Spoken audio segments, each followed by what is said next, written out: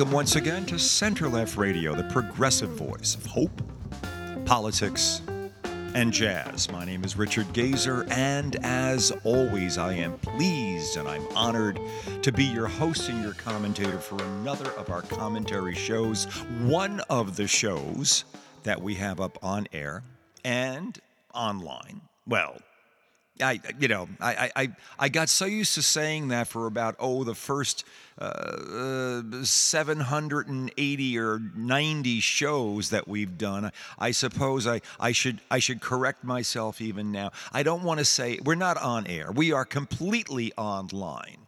But it feels like we're on air to an extent because we still have something called our radio loop, which lets you feel as though you're just sort of turning the show on, because it'll appear. Well, what you'll hear will be whatever point in the show, in the loop that the show is playing in. Watch all those prepositions.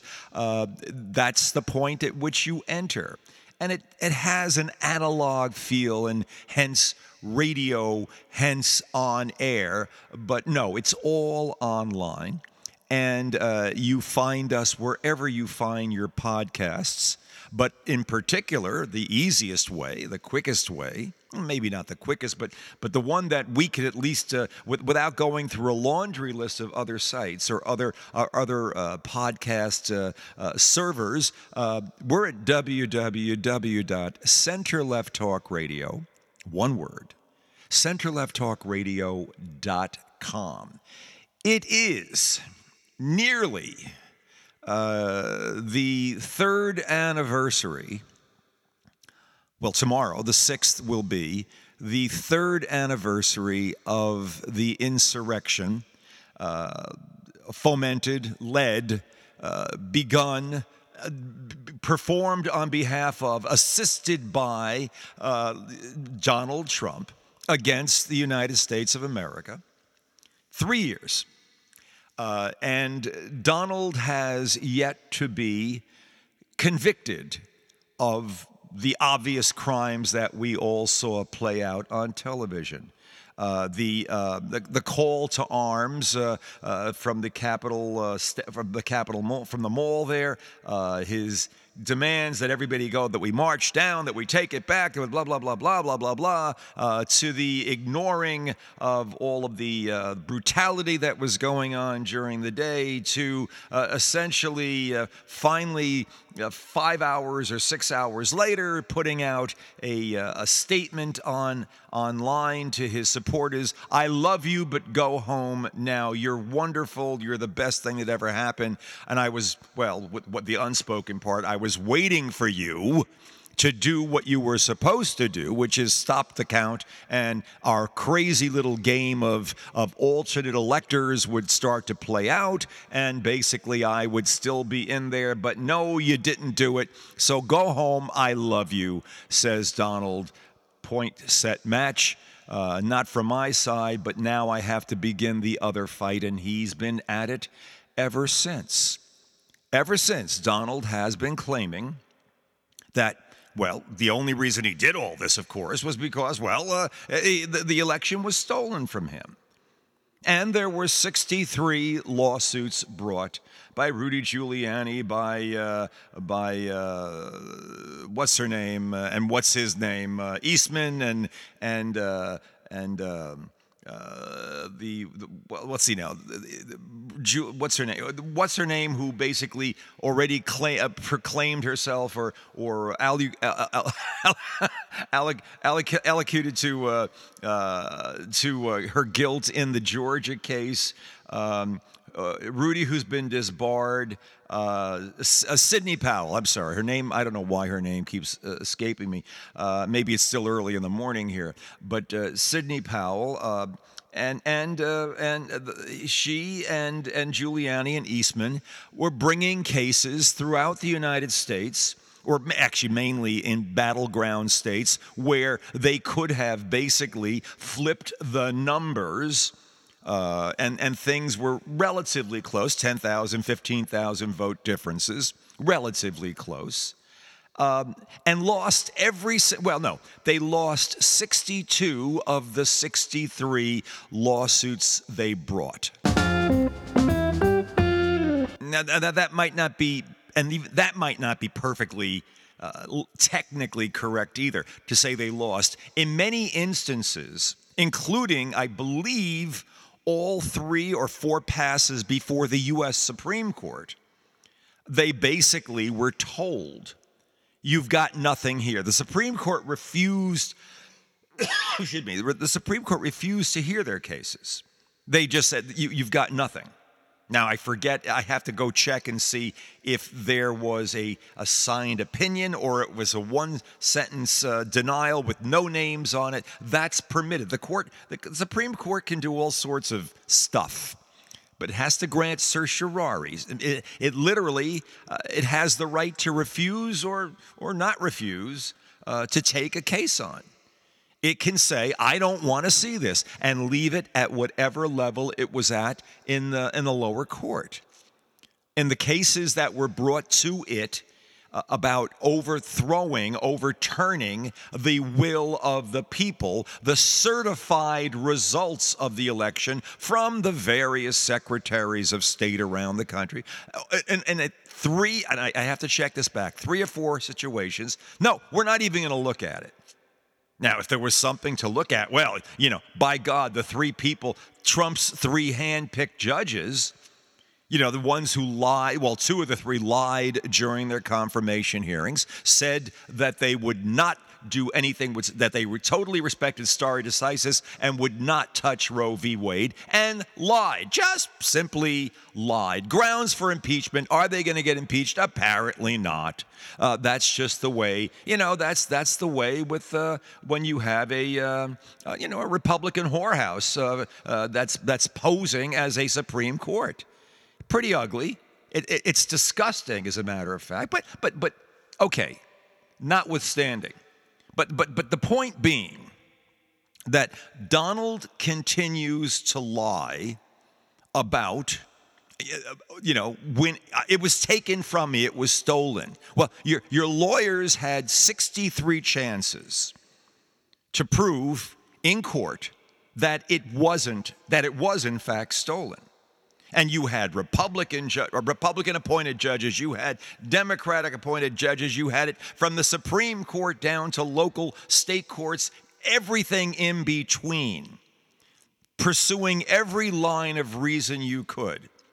And in case after case, more often than not, it went like this. Essentially, Rudy would be outside, or Eastman would be outside, bullshitting away about how this was stolen, it was horrible, yelling and screaming, blah, blah, blah, blah, blah, and then get into court, and the courts, looking at the documentation, would realize that the complaint being made by Eastman or Powell or Giuliani was essentially a political diatribe saying our client has been robbed, devoid of facts.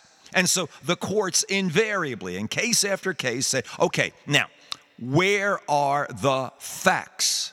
Where is the fraud? Where is the proof of fraud sufficient for this court to basically reverse, or to declare that at a minimum, to declare that there has been some action taken by, I guess, Democrats, I suppose, or some official in the state that you're going after, the Secretary of State or whoever certifies vote results in this state, or where is the evidence? And in case after case, 62 of them, the answer came back, Your Honor, we don't actually have anything.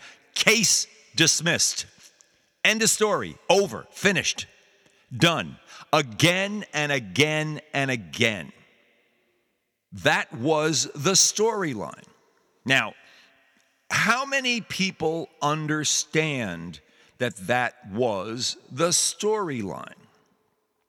Interesting thought. Let me put that a different way. How many Trump supporters do you think understand that that was the storyline? Now, well, I don't know. It's so black and white.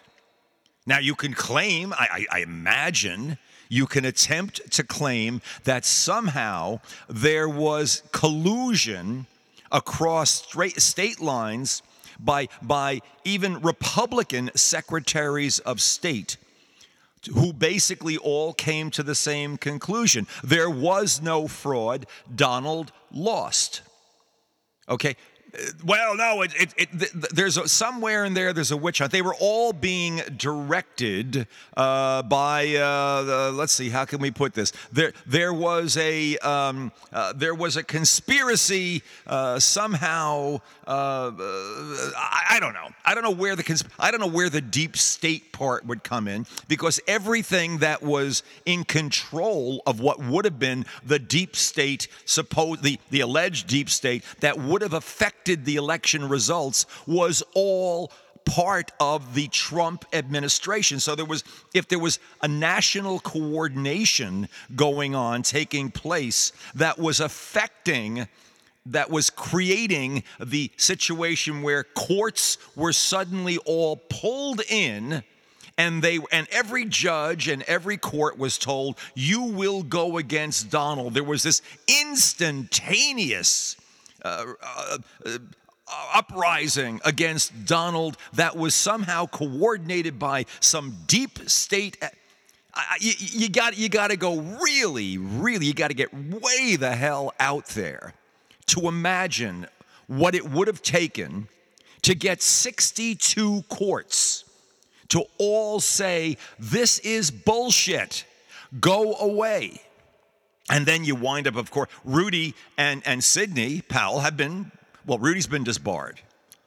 Now, wait, is he disbarred, or is it still, I have to check this. It may be that his license is still suspended. In other words, he can't practice law anywhere. I know it's been suspended in New York. It's been suspended. His federal license, you have a separate federal license to practice before the federal courts, that has been suspended also. Based on what? Based that he lied his ass off. The bar associations that handle these things basically looked at what was done, what he did, the obvious lies that were perpetrated, and said, you are in violation of the most fundamental ethical codes of any attorney. We cannot have you out there. You are basically disgracing the profession. You are lower than the low. It takes, I can't tell you how much it takes to get yourself disbarred in New York State or have yourself suspended in New York State. It takes a hell of a lot. Sidney Powell. I forget where it was that she's licensed, her original license. In any event, it's suspended or it's gone. And she proclaims before the court in Georgia, in the criminal case in Georgia, yeah, I lied. Oh yeah, I guess I lied. Yeah. I'll take a deal, whatever you can give me. That's yet to play out. Rudy, no, Rudy is gone. Rudy is also basically just lost, I don't know. Is it 150 million he owes, and he owes it now to the mother and daughter who were the poll workers, basically, who were working there in Georgia, who he defamed like crazy all over the place, and basically doesn't have the money and is claiming bankruptcy. And I don't know where the hell Eastman is at right now. We know Donald is on the verge. The New York State Court, the tax case against him. You don't hear much about that these days. But that basically is going to get decided relatively soon, I understand, in 2024. Here we are. It's 2024. We're basically, this is the year in which it happens. Still a bunch of months to go, but this is when all the stuff starts to hit the fan. And the only question before the tax judge in New York essentially, is basically how big a fine, how much punishment will Donald receive? There's no question, there's absolutely no question that he submitted fraudulent tax returns, that he cheated the state out of many, many, many millions of dollars by either over or undervaluating his properties.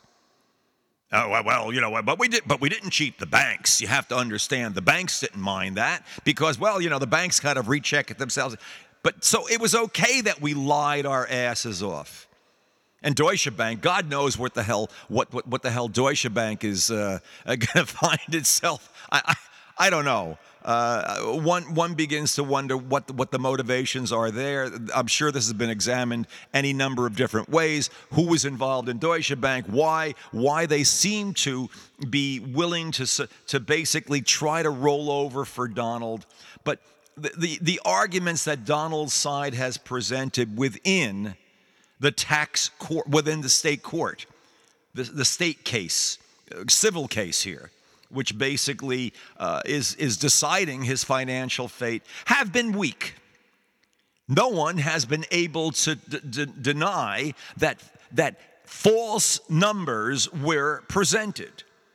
The best argument has been, people just kind of say these things. It's an opinion.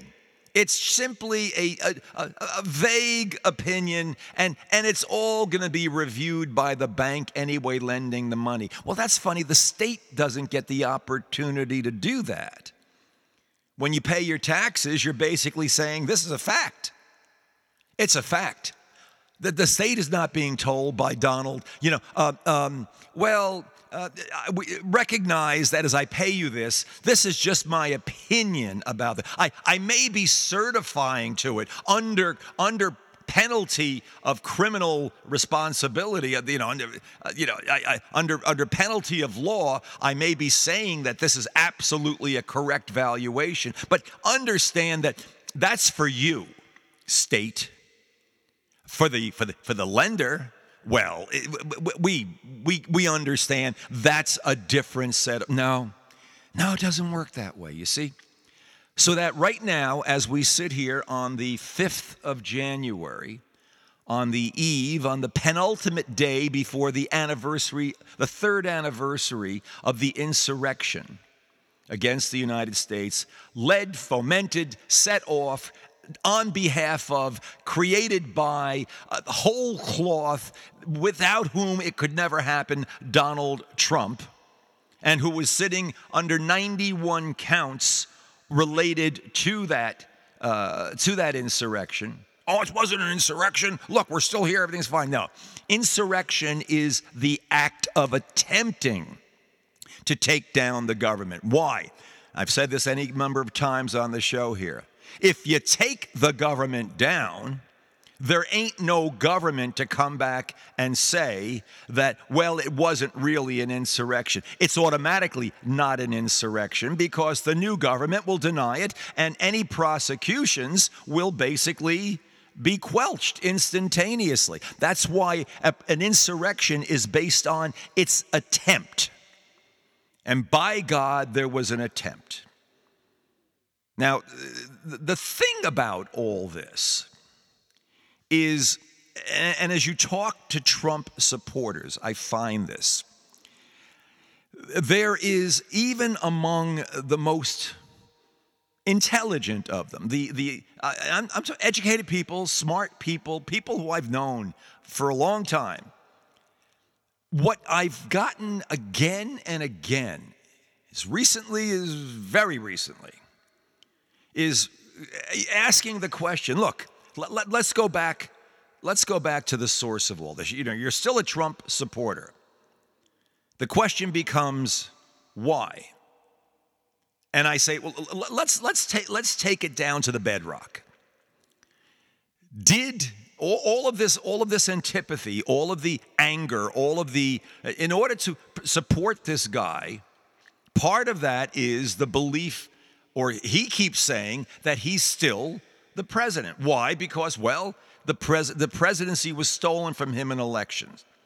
And I would think that would be a key indicator. Your sense of whether or not that's true or false would be dispositive, I think, of how you feel about him in any number of other ways. You'd have to stand with him in his claims about having the election stolen from him, despite all the facts to the contrary.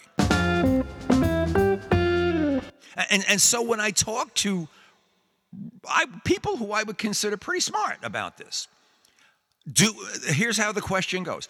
Do you believe, or no, it's simple, even simpler, did Donald win the election of 2020? Yes or no? And a lot of times, it's really, the answer is divided into two groups. One group says, stop. Oh, come on, you're not going to start with that again. That is the avoidance group. You get that. I'm talking about talking to reasonably intelligent people here. Oh no, you're not going to go there. As though that is simply a basis for beginning an argument, and if I even engage with you, I'm simply getting into an argument. But I can't answer the most basic question. I must protect myself and protect Don. It's a protection thing. It's a fear thing. That's one side of the answer. One group will go that route. Oh, how can you don't even bring that up. Try this if you're interested. The other group goes, well, there's still there've always been some questions about that, and that to me is the even more nefarious answer. That is even an even more gutless answer. That's the answer that says to me, I am afraid to deal with both sets of answers say I'm afraid to deal with the truth. By the way, there's a third group out there. Did Donald win the election? You bet he won the election. Well, are you aware of the 62 lawsuits? Well, that's all a load of crap. Then you get the avoidance at that point. Then, come on, that's all crap. That was all so. But you understand? What are you talking about? It's a load of. And then of course there's a diversion. There's some way to try to get around talking about the 62 lawsuits.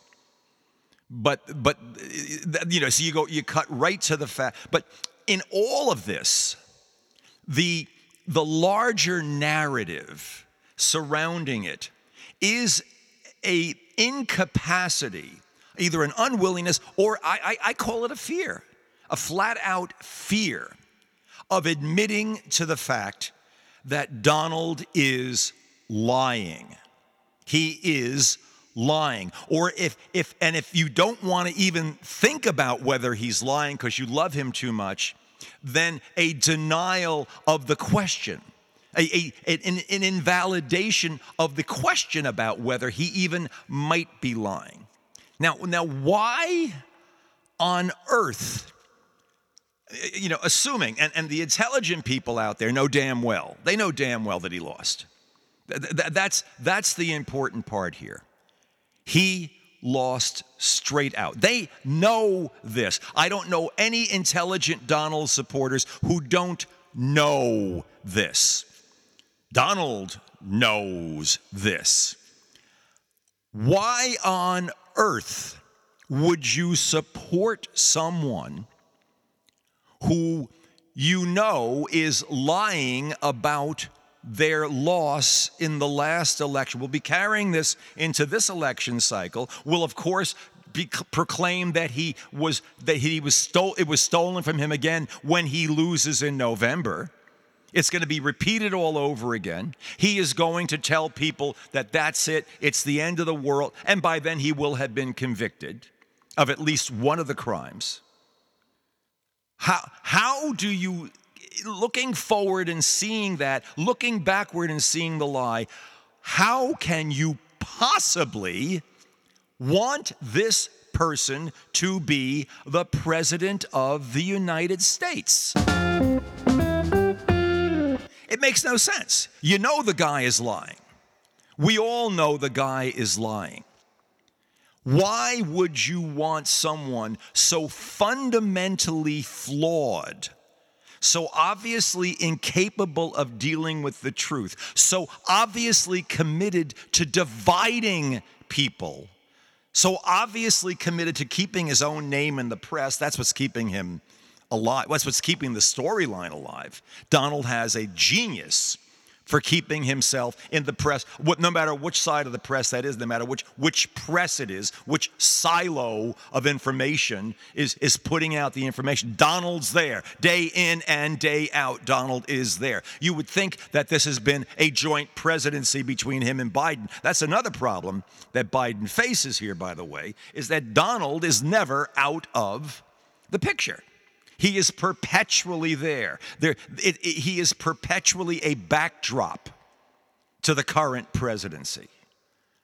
But aside from that, how do you bring yourself to say the best person, the person that I want to be the leader of the free world, to be the head of all coalitions in Western alliances, the person to be the power source in NATO, the person to exercise Article 5 of NATO if it came to that, the person who basically is the president of all Americans, the person who will support the Constitution, the person who basically will support and effectuate our laws and basically make...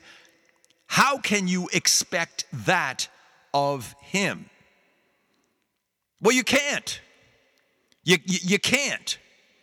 And so that means that even the people who support Donald, and I'm making a jump here, but I think it's a very valid one, even they understand that the next election is a choice between American democracy as we have known it, as it's grown, as it's progressed, as it's been up to the beginning of the 21st century, between that American democracy rooted in the Constitution and Donald. That we have no choice. We are compelled to support Donald. What he's done, we know he's lying. And he's lying about one of the most fundamental, most sacred functions that we have under democracy, a free and fair and open election, an honest election. And we know he's lying. Of course we know he's lying. But we still have to support him. Why? Why? Why must you support him? Why would you? Why would you, knowing that this is a choice between America as a credible leader, an America that the rest of the world can have some respect for, and one guy facing 91 criminal counts, whose lawyers lied to try to get him elected, who basically is out to divide everyone and everything, who panders to the far, far extremes within. Why would you want that? Don't you understand anything about how America functions? Do you understand that we basically ultimately have to govern from the center? Without getting back towards the center, or at least making a move sort of towards the center, as we go out to extremes, our natural tendency is to pull back towards the center. That's how America functions. That's how a democracy with a built-in self-destruct switch keeps from throwing that damn switch. Republicans, don't you understand that? And the answer is, yeah, probably I do. Okay, so then how could you possibly be for Donald? I've come up with a simple answer. Fear. Fear is the driving force behind the Republican Party. Fear of everyone and everything. Fear of Donald is the first and primary. This is the one that it's very, very hard for Republicans to admit to. But there is a gnawing fear of Donald out there. It's built in to the willingness to lie to cover for him. You have to be afraid of the guy. You have to be afraid not to lie for him. Why? Why are you this afraid? Republicans, why are you afraid of him? Well, because you have allowed yourself to get into this sublimation process where all of your fears and anxieties are expressed in his. That life and everything about your lives is in a defensive crouch. Your posture is perpetually defensive. And the only way we can stop being driven down to our knees is if Donald comes in and kicks everyone's ass. Well, dismantles the Justice Department, dismantles the IRS, does everything he needs to do to help himself. And we know there's really nothing he can, and he'll stop immigration, and he'll get rid of all those transsexuals that are destroying our pure American blood, or whatever the hell the insanity. But it will be all of the stuff that they, the libs, I guess, everyone who's not a Donald supporter, I guess, is imposing on us using the power of the dark state, deep state, whatever the hell that's supposed to be, in order to make our lives horrible. And it reveals that there has been this underlying sense of anger and fear that was just waiting to be tapped by a Donald type. He's managed to tap it in people that I would have never thought had that level of fear and anxiety within them, or that it could be touched by someone who was as transparently false and flawed as a Donald Trump. He has an amazing innate capacity to tap into other people's fears, to make them seem real, or to give them a sense that they're real, and that we can, if you're with me, we can overcome, we can turn this into a red paradise. We can overcome everyone and everything that you've ever felt put down by. You don't realize that you're dealing with the overbearing father syndrome that has preoccupied so much of Western society since the English kings, the whole notion of the irrational father, and you are responding to that, Republicans. You are basically being energized. You are being told do or die by the overbearing father figure that just plays back again and again and again and again within Western history. And you are basically adding to that every fear, every anxiety, every xenophobic urge, every hatred, every sense of your own belittlement, everything that was ever done to you, as suddenly it becomes an affront, a fault, and that becomes predominant in your thought process.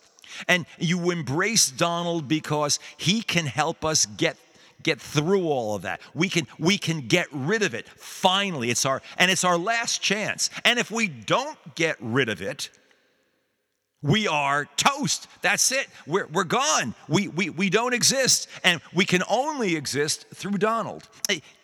just to say it sounds wacky. But that's what it is. That's honest to God what it is. I'm at a point in my own writing. I have a book. I have a novel. I have a introductory made-for-TV movie. I have a 10-part miniseries. Every word of it written. You add it all up, it's well over 1,000 pages. I'm in the process of marketing this, creating marketing material for this. One of the things that you have to do to sell something this massive is to create a convincing, all-encompassing, endearing log line. A log line in the movie industry is basically the story in a very few words. What's this about? Says the producer in a proverbial 15-second, 30-second elevator chat, and you've got just that much time to spill out to explain a franchise. I've got a book that introduces a made-for-TV movie that in turn introduces a 10-part miniseries. The whole thing runs. It's a massive and it's completely written. Well, that's not a log line. That's a structural statement.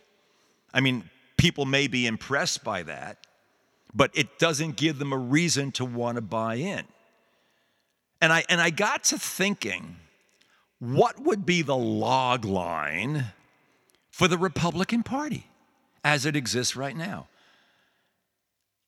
And it would be something, and I'm literally, and forgive me, I have not pre-thought this before I'm saying it. I knew I was going to say this, but I really didn't work out the log line. But it would have to be something like, without him, we will be destroyed by an internal force within the country. We are with him because it's our last chance to avoid our own self-destruction. If we can't save him at any price, we can't save ourselves. And you would have to, and the insanity of that statement, obviously, of course it's crazy, it's paranoid, but within the context of America and within the context of the Constitution, you would have to be able to say that somehow, a group has basically arisen that is about to take you over. We Trumpians, we MAGA people, are the immediate target of a group of people who would want to destroy. Well, this is the amazing thing here now. And again, those who do not learn from history are destined to repeat it and suffer its consequences again and again. This is how the fascists took over in Europe. And I would argue Japan, but Japan basically was doing this. It was sort of a fascistic, monarchist. Spain, Italy, and Germany in the 1920s, going into the 30s, were all their populations were all being presented with this same notion that there was something within their society. There were forces within their society that were basically combining to take away their freedoms. And the leaders of these groups all basically were willing to destroy the democratic societies that they lived in order to fulfill what was being revved up more and more as a sense of we are being oppressed. And of course, you must begin identifying the oppressors. Well, Donald is the least skillful wannabe fascist, wannabe mafia don, wannabe dictator. He is terrible at this. Keeps proving this again and again. He's phenomenal at getting people revved up to give him what he wants. But because he doesn't have a cohesive political strategy, a political goal. He doesn't have an image of a completely revitalized or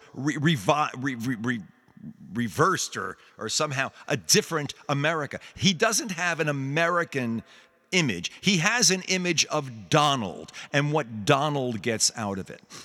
And so he perpetually keeps this ideology, which would be this methodology, which would be the starting point for a perfect fascism.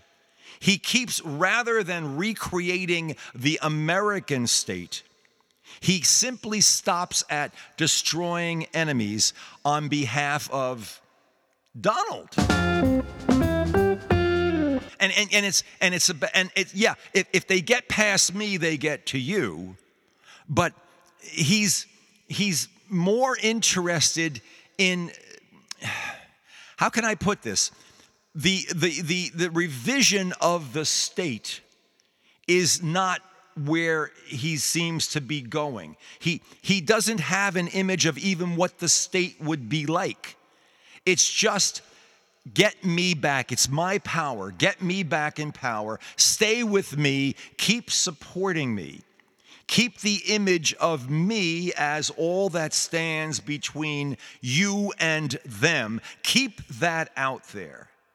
And let me poke jokes, and let me make fun of, and let me pound, and let me pander to everyone. But I'm not trying to create a fascist state. I'm not trying to turn America into a fascist state.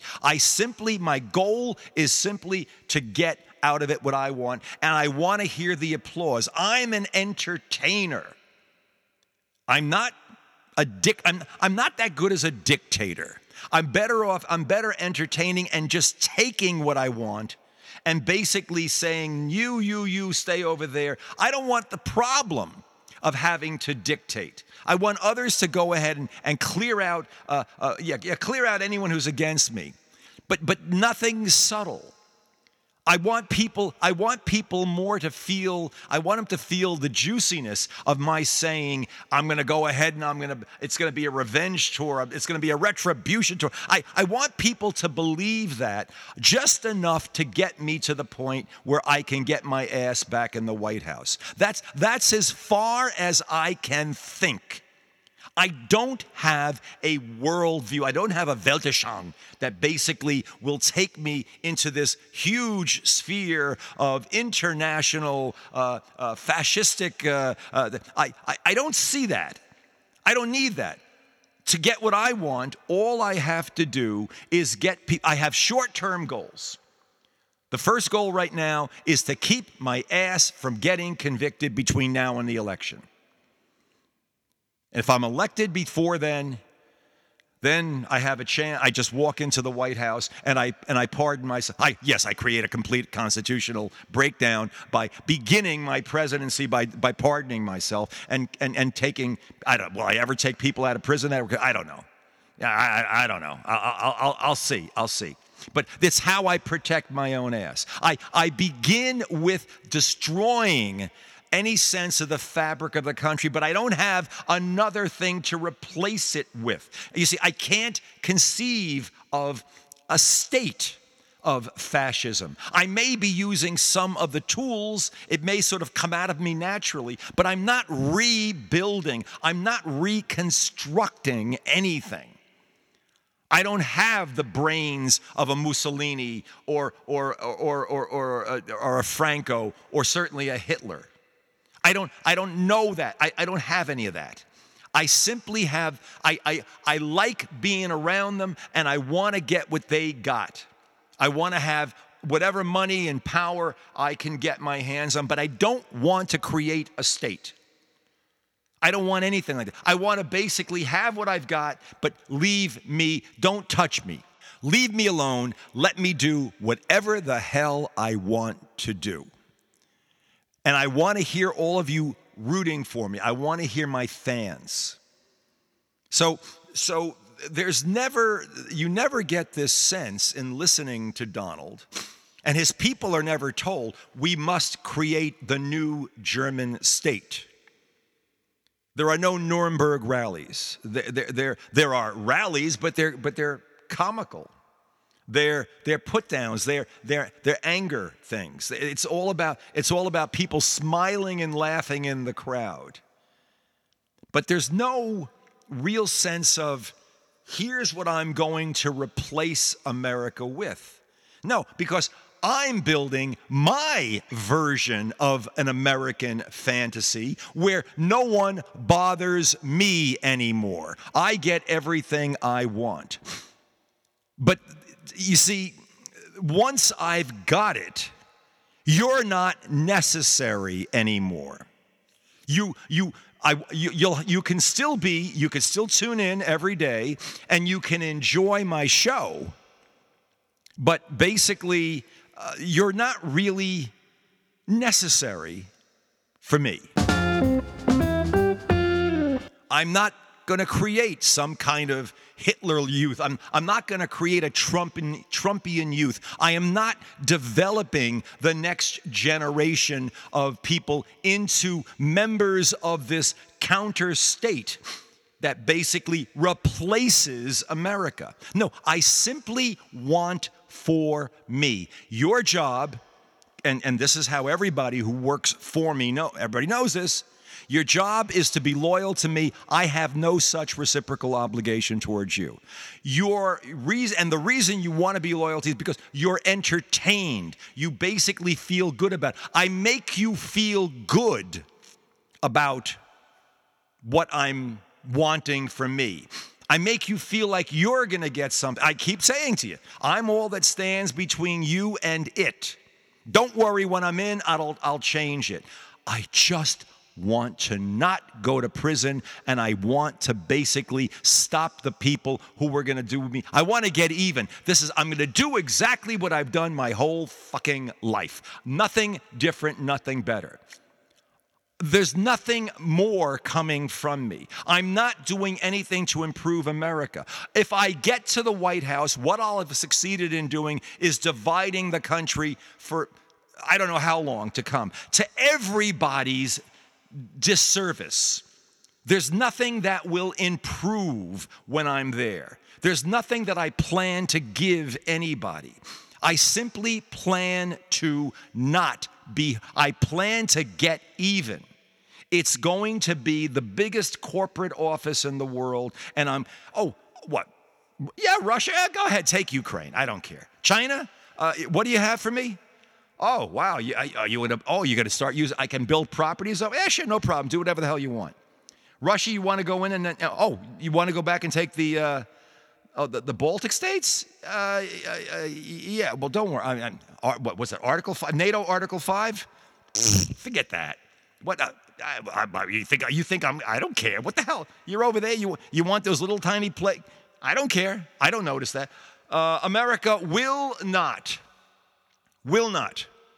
respond to an Article 5 situation. What will be the process? What will be the breakdown in American society as a result of that? What will be the breakdown of American predominance in the world? How will this affect our enemies?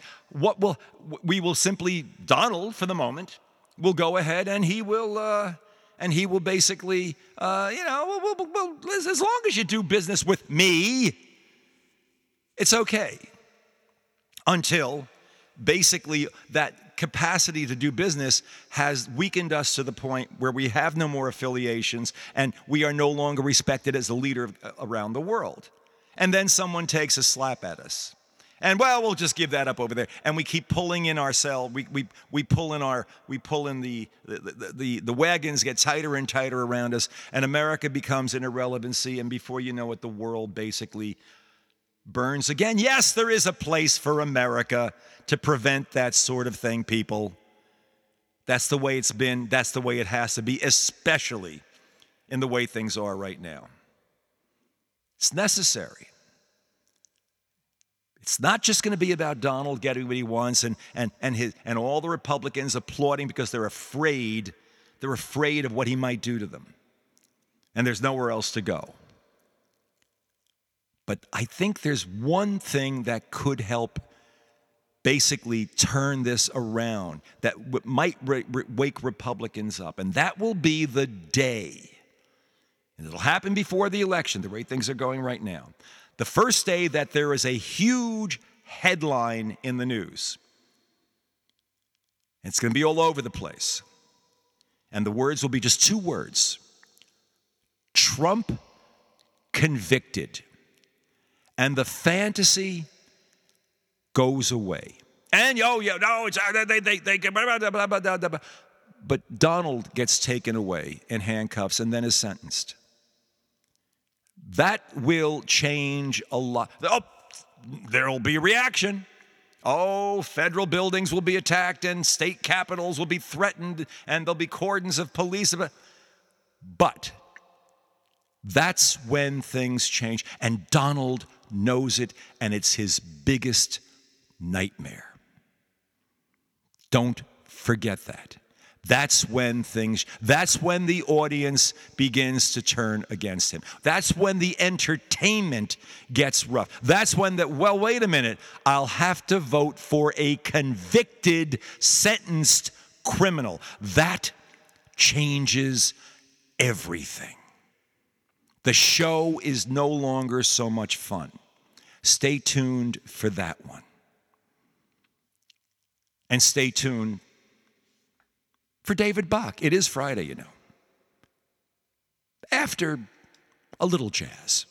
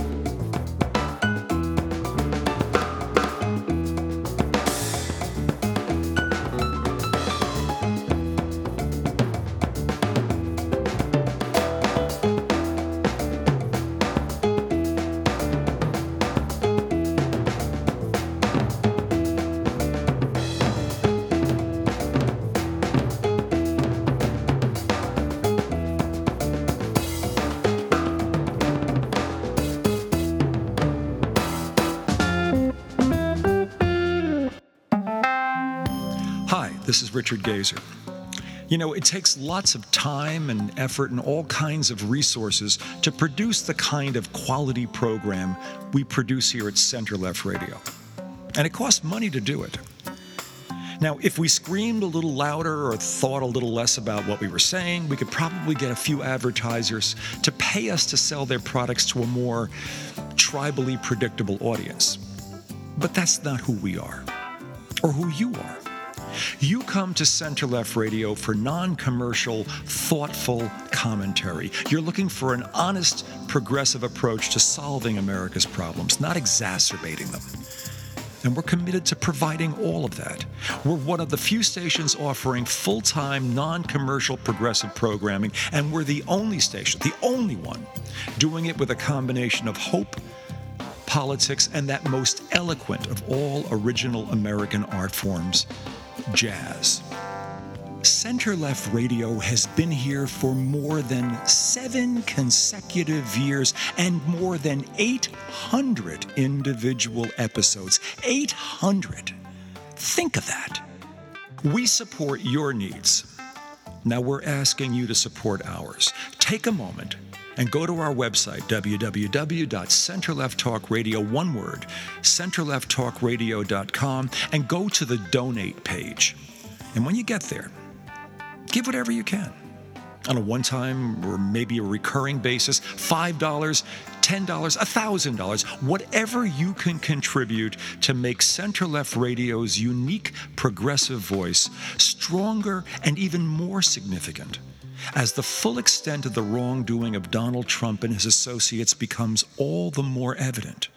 And as we enter this final consequences stage of the Trump saga. Yeah, you know what's at stake. And I know, we all know, we can count on you. On behalf of all of us at Center Left Radio, thank you.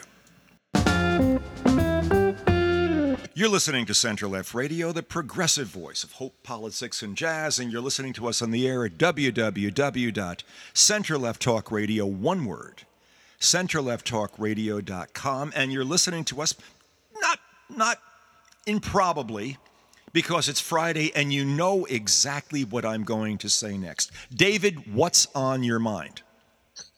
Well, there's a lot. The national pastime is back, which is good to know. Yeah. It happened again yesterday. And no, I'm not talking about baseball. I'm talking about mass shootings. Yeah. You know how many school shootings we've had this year? In 2024, you mean? Yes. Well, it's been more than 2. It's been 2. How many? 4. And it's the 5th day of the year. At that rate, we would. And I'm pretty sure schools came back. They didn't open on January 1st. I think they came back. No, they came back later. Yeah. So that means you had. It's pretty sick. It's beyond sick.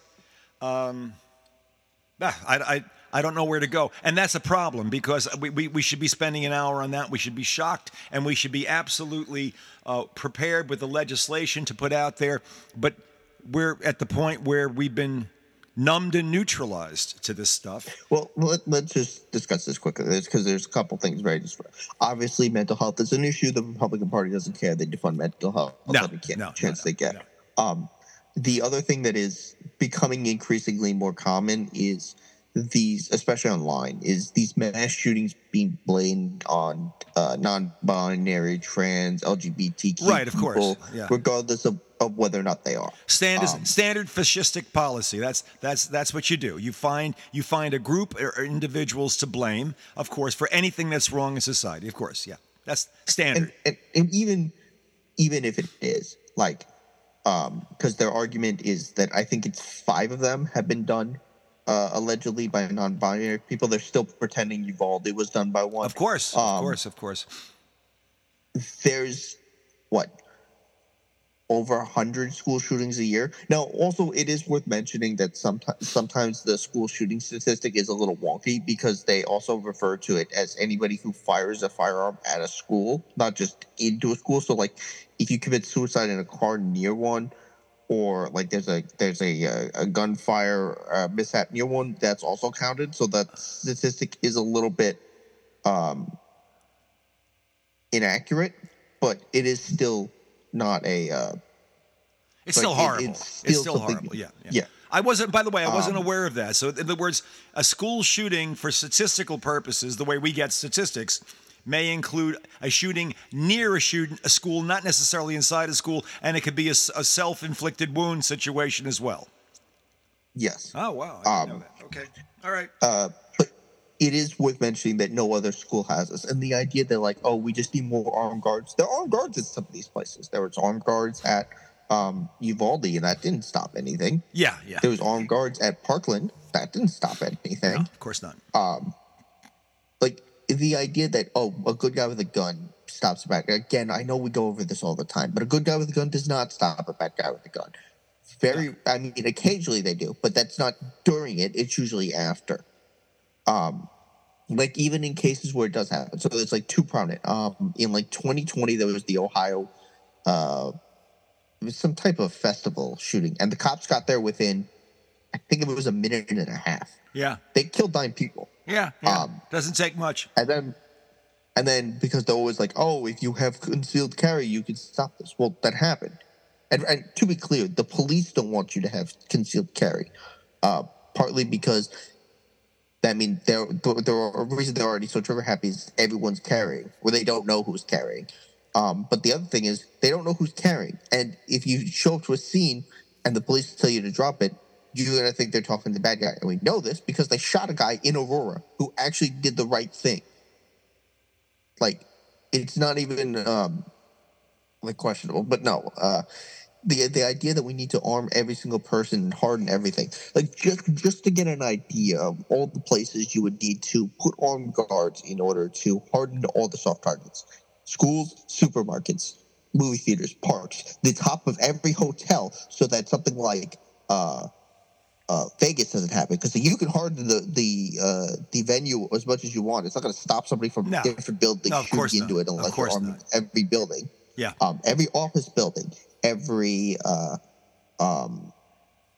every bowling alley, every movie theater, every mechanism of public transportation, on every part, every car of every train of every, go on and on and on. And yeah, it would be and also, like, if you advocate, who's paying for that? Like, yeah, good point. Who's paying for the firearms? Who's paying for the training? Who's responsible for when they start something? Like, it is just an asinine policy. Speaking of which, the Republican Party hates kids. And I know this isn't new, but there are multiple states that are rejecting federal aid in order to feed children over the summer. So because there are children who are poor, a lot of their highest density calorie meals come from when they're in school. So during the summers, what the government does is it offers, I think it's just straight up EBT cards for these families. It's like $40 a month or something. Yeah. And the government gives them money, and they're just like, nah, we don't want it. We don't want welfare for this. Like, they're literally just starving children. I know I want to say it was Ohio. The governor there, no, maybe it wasn't Ohio. Maybe it was Iowa. The governor there, it was $2 million. That was the hole that they were in. And the reason they were in that hole is because she sent the National Guard down to the border for a publicity stunt. Yeah. Yeah. It is like, this really needs to be a position that the Democrats take during this election, is literally just feeding kids, because it's just such an obviously correct position, and they're gonna sound so like they cannot express their hatred of children and women enough. And it should just be in their face that they want the poor to suffer, they want children to suffer, they want women to suffer. The circuit in Texas basically said, yeah, actually, you don't have the right to do an abortion even in an emergency. Like, it is undeniable how cruel they are. Their ideas on the border, they have nothing. They keep going over there and they're like, this is a big problem. And they're like, yeah, to be fair, it is a problem. It's going to get worse because of climate. It is January, and we may have our first snow in this weekend in New York. It is just like the way to, and also they don't want to solve it because it's a good political issue for them. It's much better to have it as something to throw out as a problem that the Democrats won't solve, and then walk away from it and just keep campaigning on it. But don't do a damn thing to solve it. Don't do a damn thing to solve it. Because they also, I think they might have slightly learned from the Dobbs thing is, when you catch the car, you're kind of fucked because like. Yeah. And to be clear, now, do I eat the car? Do I shake it? How? Good luck, Like when you win your policy battle, you have to actually implement your policy. And to be clear, Biden's policy isn't that different from Trump's. It's and they're ultimately, and I think this will certainly be a more serious talking point, especially in 28, well, depending on who wins in 24, but certainly by Thursday, they're just going to start advocating to shoot people. Like just straight up, we're just going to start shooting people at the border. DeSantis has already floated it with his stone cold dead shooting people, which, like, I know somebody asked him about it in the town hall, which, let's be clear, it doesn't matter. The town halls don't matter. Trump is going to wipe the floor with all of them. And even if Nikki Haley's the nominee, Nikki Haley is not a good option. This is the only good, like, in quotes, Republican option is Chris Christie. He's the only one with any level of integrity about Trump. Like, that's literally it. The great irony. The great irony. Yeah. Nikki Haley has no moral. None. She's nothing. Does not care. She said last night, I would pardon Trump regardless because it's not about guilt. This is what's best for the country. So, to be clear, at a minimum, she's going to pardon him for stealing government secrets? Or is she going to pardon him for attempting to overthrow the election and saying democracy doesn't matter? Like, that is her stance. It's sick. By the way, and you mentioned Chris Christie. I just want to say this. My gut tells me that Donald Trump is scared to death of being on a stage one-to-one with Chris Christie at this point. He would not survive it. Christie would not hold back for a second, and Trump would not know where to go. He would nail him with everything he had. Well, that's well and good.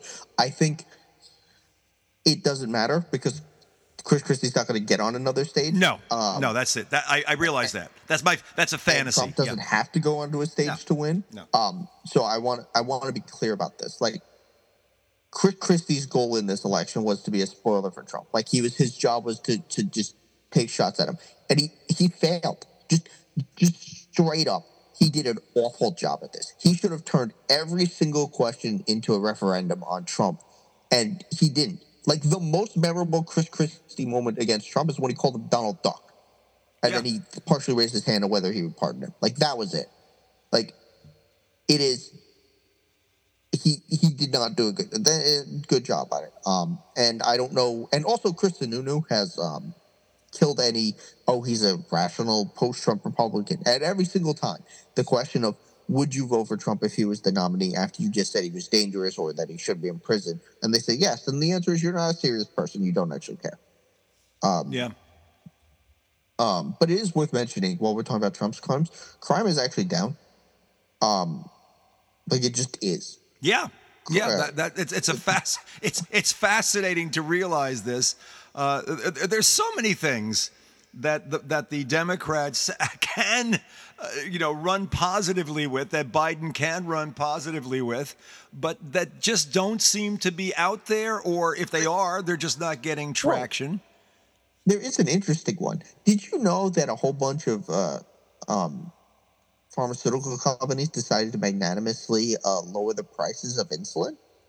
Yeah, isn't that interesting? It was all magnanimous, yeah. Had nothing to do with laws that were passed by Biden, nothing to do at all. Nothing to do with No, that. no, that's not what the news said. They just decided that 2024 would be the year that they decided their profits weren't as important anymore this year. But isn't there something out there also about 500 different drugs are having price increases now in 2024 also? Didn't I read something about that? Well, yes, probably. Whatever And the that number all is. I has mean, to who do the with, hell knows? You know, it's.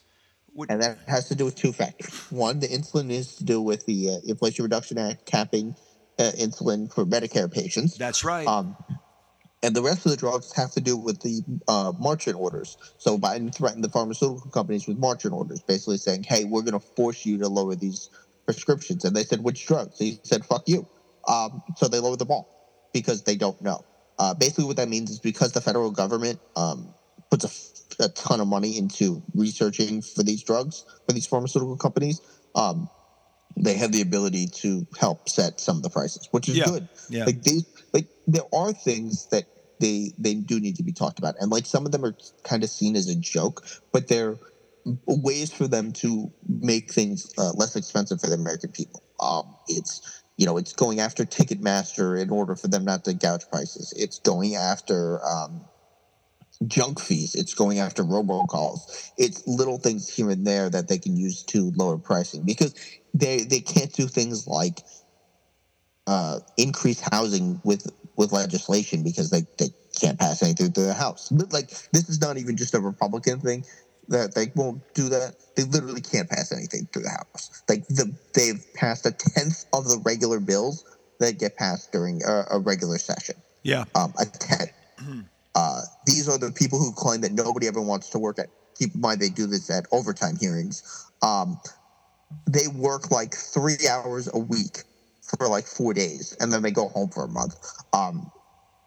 They don't actually care about there are things that he needs to start campaigning on for some of this other stuff.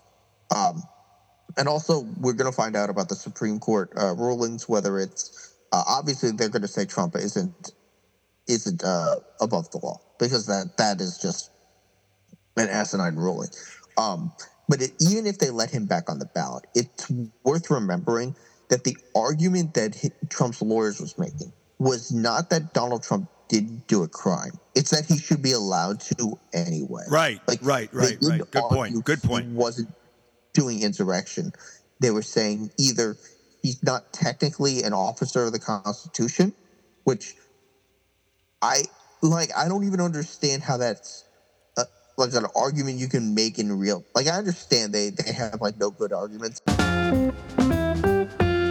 David, I don't understand. As a lawyer myself, I looked at the wording on that, and I have no bloody idea how anyone could say, "Well, he's not an off." What? Come on, I mean, really. But okay, and again, I want to be very clear about something else. Like the idea that you can't, that this is unconstitutional. We put limits on people who run for office all the time. Of course, know how old you have to be to run for Congress. You have to be 25. Yeah. You know who can't? You know who you can't vote for in 2024? Can't vote for Barack Obama. He's termed out. You can't vote for like Elon Musk. Can't vote for him. He's not a naturalized citizen. That's right. Born here. That's right. You know who else can't vote? You can't vote for me. You know why? Because I'm 30. So they are breaking my constitutional rights by not letting me run for president. Like, jeez. It is such an asinine idea. And yes, he's probably going to end up on the ballot, but it doesn't mean that he should. Like, the right ruling is to keep him off the ballot. And of course it is. Of course it is. This needs to be pointed out. They've already started doing violence. They're not going to do violence. There's not going to be a civil war over Donald Trump. That's just, and anyone online who's saying that is a fucking coward, because they're not going to be involved in any of it. They're just going to egg on dumb fucks, and and a few of them will decide that they want to be a hero. But guess what? You're just going to end up either dead or in jail. And that's right. They don't give a flying fuck about you, because if you do this, they're going to say, oh, you're Antifa. Oh, you're a Fed. Oh, you had mental illness. You weren't really one of us. Like, yeah. They don't care. They're not, like, the problem is there will be a few of them who attempt this, just because they're that insane. But the idea that we should not carry out the law because one side is willing to use political violence, then the rule of law doesn't matter. And before they go, oh, well, you had all the BLM riots. Like, okay, let's take the extreme of the BLM riots. Joe Biden rebuilt Portland and Seattle in 2 years. Like, he should be president just on that.